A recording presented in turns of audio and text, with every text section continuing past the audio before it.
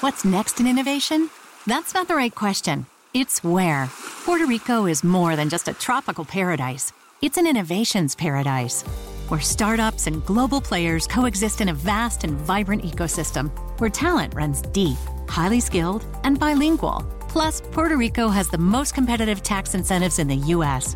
If you believe your business can go anywhere, this is the place to bring it. Find out more at investpr.org/economist.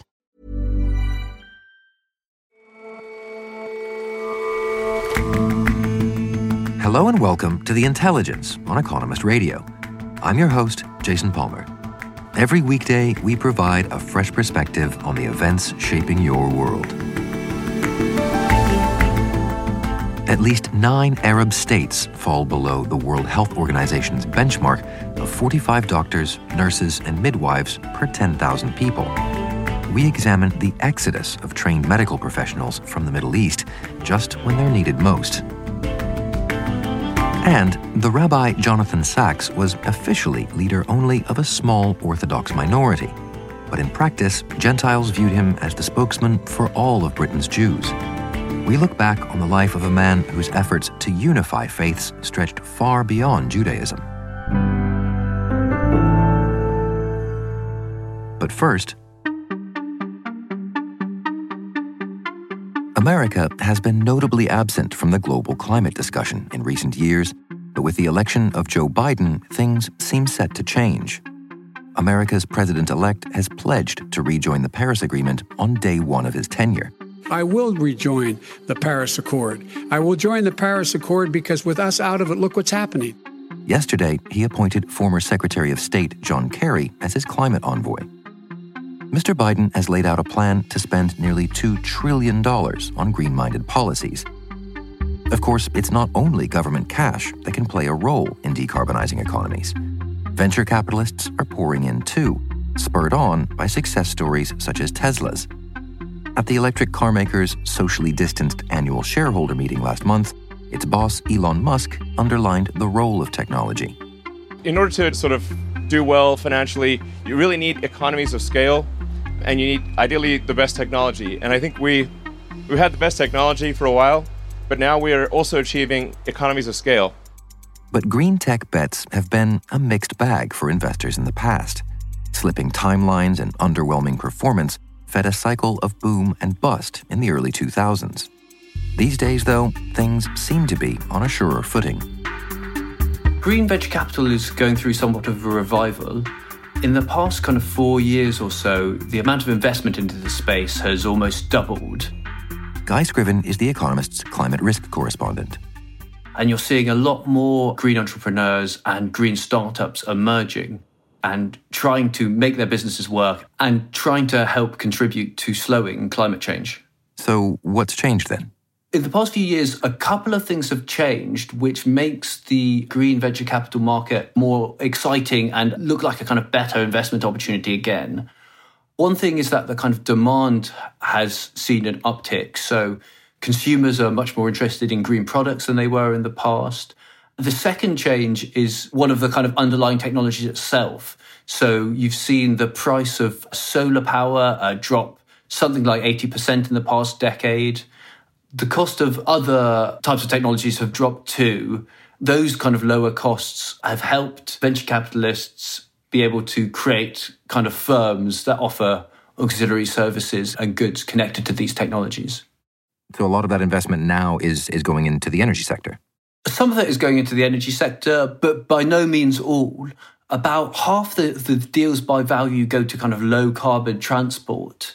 And that's a sector which has been encouraged by the kind of eye-popping success of Tesla. I think it's been an incredible year, and really appreciate everyone who's put their hard-earned money into Tesla. And I think it's worked out pretty well. This has been a good year, and I think there's many good years to come. Thank you. Thank you. The share price of which has kind of shot through the roof. Another exciting growth area for green venture capital is plant-based proteins and alternative types of protein, spurred on by the success of Impossible Foods, which is backed by Bill Gates and Google. But what kind of numbers are we talking about? How much money is flowing into these sectors?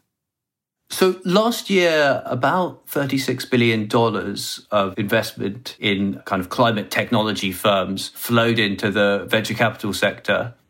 And that was up from around $17 billion in 2015. This doesn't sound like a lot in comparison to the kind of size of capital markets, but 36 billion is actually a record for the kind of green venture capital market. And the hope is that all this money will spur on innovation, and that will lower the price of green technologies, even if we don't have regulations like carbon taxes to do that for us. So now that this is reviving, then, who are the green venture capitalists? There are three broad groups of investors here. There's a core of conventional venture capital firms. Some will have funds that try to buy climate-related technology. There's another group which are corporations, including the kind of big oil firms such as Exxon, Mobil and Shell, have venture capital arms. And they buy stakes in exciting new technology. And a third source of investment is investment vehicles of billionaires. And the most prominent example of that is Breakthrough Energy Ventures, which is a fund set up by Bill Gates. The so-called Breakthrough Energy Ventures is a fund that I assembled a group of 22 people to put money into companies that are trying to commercialize the breakthroughs. Right, and that takes money from a dozen or so other billionaires. And they invest in all sorts of new and exciting technologies, from low-carbon cement to carbon capture and storage. And so all of the venture capital enthusiasm for this must be based at least a bit on what's already making money in these kinds of spaces. Yes, that's right. So some of the enthusiasm is being driven by the companies which are already listed. So green stocks have done very well over the past few years. They've outperformed the S&P 500. Even within the venture capital industry, returns are looking quite promising. One consultancy reckons that returns work out at about kind of 20%, which is roughly double what you'd expect in the venture capital industry as a whole. What about the role of governments, though? Whenever we're talking about bleeding-edge technologies, governments have a role to play to get these things off the ground. Governments play a very important role here. Almost all of the funding for very early stage technologies comes from governments in the form of R&D investments. The kind of global figure sits at about $25 billion, and that's been slowly growing over the past few years. Another promising sign is that at least some governments are starting to get a bit more sophisticated in how they spend their money. So there are a couple of examples of programs where governments are trying to help green startups over what they call valleys of death, which are big financing gaps where the amount of money needed is too big for a venture capital firm to pay, but the kind of type of risk associated with a project is too risky for something like a kind of private equity or project finance firm to pay for. And so governments are trying to fill these gaps with various schemes. So it seems clear that people expect they will profit from these nascent technologies, but I'm wondering if you think the planet itself will profit from all this interest. These kind of companies have a meaningful role to play in decarbonizing the economy. The problem is that in some ways it's much more important to decarbonize really heavy industry like steel mills and cement plants. And for those kind of decarbonization tasks, venture capital often isn't the right model just because they're very expensive and take a long time to generate returns.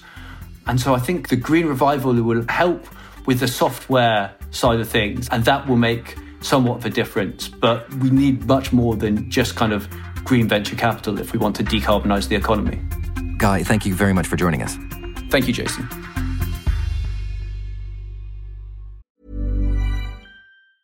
Hi, this is Janice Torres from Yo Quiero Dinero. If you own or operate a business, whether it's a local operation or a global corporation, partnering with Bank of America could be your smartest move. By teaming with Bank of America, you'll enjoy exclusive digital tools, award-winning insights, and business solutions so powerful you'll make every move matter. Position your business to capitalize on opportunity in a moment's notice. Visit bankofamerica.com/bankingforbusiness to learn more. What would you like the power to do? Bank of America N.A., copyright 2024.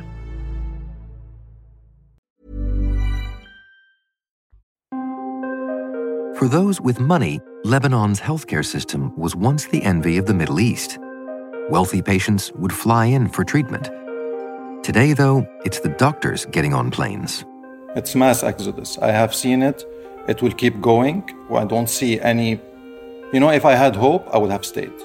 Until this year, Fouad Boulos worked as a doctor in Beirut. Now he's moved, along with his young family, to practice in America. It breaks my heart. The people I worked with were my family, no less than that. It was the hardest decision that I ever had to make, leaving everything behind. He's part of a wave of Arab world doctors who are taking their skills elsewhere. Many Arab countries have had a shortage of doctors for a number of years, and the pandemic has really underscored how short-staffed their healthcare systems are. Greg Karlstrom is a Middle East correspondent for The Economist and is based in Lebanon. There's not a universal standard for quantifying what is a well-staffed healthcare system, but the World Health Organization suggests a threshold of what they call skilled health personnel, so doctors, nurses, and midwives, 45 of those per 10,000 people. And you have at least 9 Arab states, that's about half of the region, that fall below that threshold, some of them quite far below. You have countries like Egypt and Morocco where they only have 20-something, so they're about half of the WHO recommended guideline. And why is that? Is that there are not enough doctors actually qualifying? When it comes to doctors, no, it's not a problem of supply. Medicine is seen as a very desirable and prestigious career in the Middle East, as it is in much of the world. And so there's fierce competition for places in university and places in medical school. Take a country like Egypt, they graduate around 7,000 doctors each year. If you adjust for population, Egypt actually produces about 15% more doctors than America does. Nursing is a less desirable career. It's denigrated and frowned upon in some countries. So you have many Arab countries that have had to rely on nurses imported from abroad. That's not a problem unique to the region. But at least when it comes to doctors, no, it's not a problem of supply or interest. So where is the problem then? The problem is a lot of Arabs train to become doctors, but once they graduate, they want to leave. If you look at Lebanon, for example, where the country has fallen into a grinding economic crisis over the past year, about 3% of the total workforce for doctors have left just in the past year. In Tunisia, the National Council of Doctors estimates that about 40% of its registered members, 40% of Tunisian doctors, are practicing outside the country. In Egypt, that figure is closer to 50%. So you have this huge supply of Arab doctors, but many of them, the moment they can, they seek work elsewhere and they want to leave. Why is that? Well, the most obvious answer, as it often is money. For young doctors who've just spent the better part of a decade training to become doctors, they hope this will be a pathway to a middle class or an upper middle class life. And that's simply not the case in some Arab countries, particularly for doctors who are working in the public sector, in government-run hospitals, which account for the bulk of the healthcare system in much of the Arab world. So in Egypt, for example, a recently graduated doctor might earn between 2,000 and 2,500 Egyptian pounds a month. That's barely $150. It's also barely half of what the average Egyptian household spends on basic living expenses each month. So it's not even a subsistence wage for a young doctor, let alone someone who is trying to get married and raise a family. Well, those are the doctors who are just starting out. The hope would be, of course, as you get further along in your career, that it becomes more lucrative. But even that, the pay is not comparable to what it would be in developed countries in other parts of the world. So in Tunis, for example, a specialist with years of experience, someone working in a public hospital, might take home about $15,000 a year. Compared to the median wage in Tunis, that's not a bad salary, it's a livable salary. But that same specialist could go to Dubai or to Kuwait or one of the wealthy Gulf countries and earn $15,000 in a month, probably. So the incentive is to leave. Does that not lead to the obvious suggestion of simply paying doctors more to keep them in the countries? And that is part of a bigger problem, again, particularly in the public healthcare system and in government-run facilities. And the problem is that Arab governments for decades have simply not invested enough money in their healthcare system. To go back to Egypt, again, the constitution in Egypt, which was approved in 2014, after the military coup, committed the state to spending 3% of annual gross domestic product on healthcare. 4 years later, in 2018, the figure was still less than half that. It was about 1.4%. So Egypt falling well short of the goal that it set for itself on healthcare spending. So the picture you paint here is of a really entrenched, deep societal problem here, not one with an easy solution. It is, and it's a societal problem that goes beyond healthcare. Egypt, again, the constitution mandates a certain level of education spending, the government missing that target as well. The Egyptian government does have money to spend on building a new capital city, on multi-billion-dollar arms deals. There's money available, but it's being spent on the government's priorities. And it's a problem that the leadership in many of these countries are insulated from. Lebanon has a underfunded and overcrowded public healthcare system, but it has an excellent private healthcare system with doctors who've trained at top universities, and it attracted medical tourists from across the Arab world. But you needed money to be able to access it. Now, of course, Lebanese politicians, Lebanese business leaders had money and were able to access it.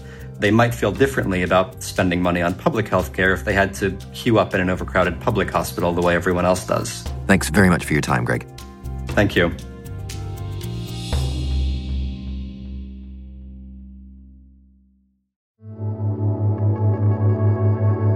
Jonathan Sacks was known around his office as the Rapid Rabbi, which was because every morning that he could manage it, he liked to pull on his tracksuit and go out jogging. Anne Rowe is The Economist's obituaries editor. As he ran, he liked to listen to music, or what he much liked to do was just put on noise-cancelling headphones so that as he ran, he had nothing to disturb him at all. And he was extremely keen on cancelling out all possible sounds from the world, because a lot of the rest of his life and his career was taken up with trying to sort out competing shouting voices. And he felt responsible not only for trying to sort those out, but for endeavoring to make society a more peaceful and sociable and generally benevolent place. He felt this was his mission in life.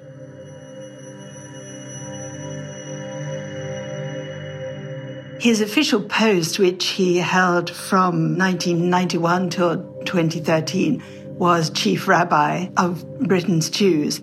And he also fulfilled the role of being an ambassador of the Jewish community to the establishment in Britain.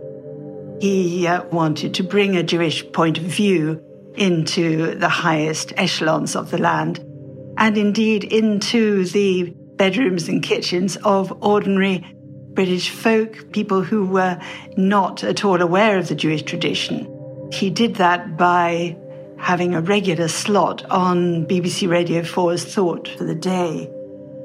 For 1,000 years, Jews have been targeted as scapegoats because they were a minority and because they were different.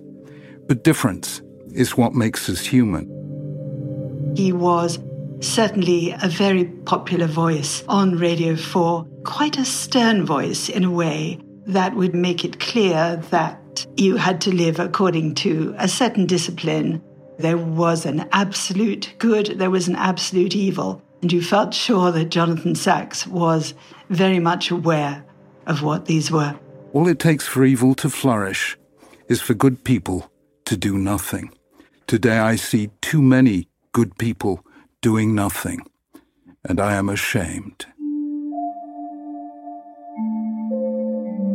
He hadn't actually set out to be a rabbi. He didn't come from a line of rabbis in his family. His father actually sold clothes on Petticoat Lane. His grandfather, however, had run a very tiny synagogue. And when he was growing up, he would go to this synagogue and felt very moved by the sadness of the music there. And he felt, he said, the mystery of God in that place. And as he grew up, although he went to Church of England schools and then went on to Cambridge to study moral philosophy, he became more interested in being Jewish and being more overtly Jewish. What really brought this to a head was the Six-Day War in 1967 of Israel against the Arabs, when he suddenly felt a terrific outpouring of emotion and attachment to Israel, and which lasted all his life. He felt he had a duty not only to his charges, to Britain's Jews, but to society at large. And he hoped very much to try to get notions of altruism and larger social cohesion into people's minds. He was always very worried by the individualism of the age and the sense in which every man was out for himself. Forget the public persona of perfection that people post on their social media as their defense against an unforgiving world. He thought it possible that, as every crisis that the Jews had encountered had actually made them stronger, there might be a way that the great crises of this age, such as climate change and now coronavirus, might make people more inclined to act together as one great society in which everyone felt responsible for everyone else, and there was a sense of shared norms of behavior. Live, give, and forgive. Do that and we will grow. Do that and we will move.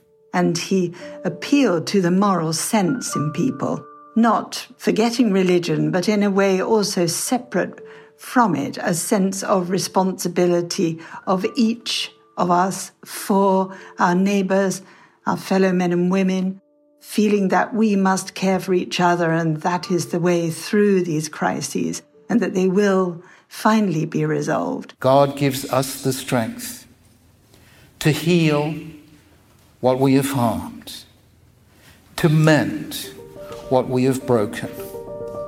He was such a towering moral figure, really, in Britain. There were very few like him who were prepared to talk about good and evil and the way we should live our lives and try to find some way through the cacophony of the modern age, the voices of consumerism and individualism.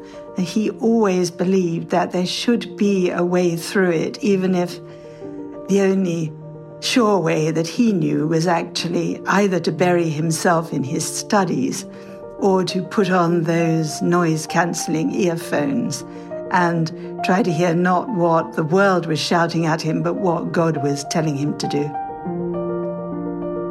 Anne Rowe on Jonathan Sacks, who's died aged 72.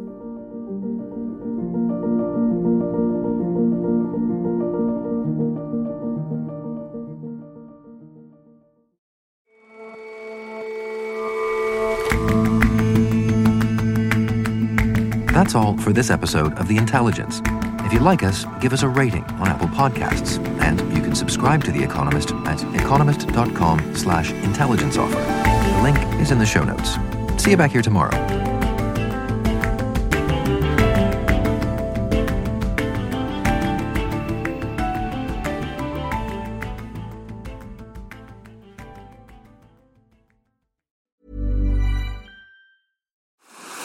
What's next in innovation? That's not the right question. It's where. Puerto Rico is more than just a tropical paradise. It's an innovations paradise, where startups and global players coexist in a vast and vibrant ecosystem, where talent runs deep, highly skilled, and bilingual. Plus, Puerto Rico has the most competitive tax incentives in the U.S. If you believe your business can go anywhere, this is the place to bring it. Find out more at investpr.org/economist.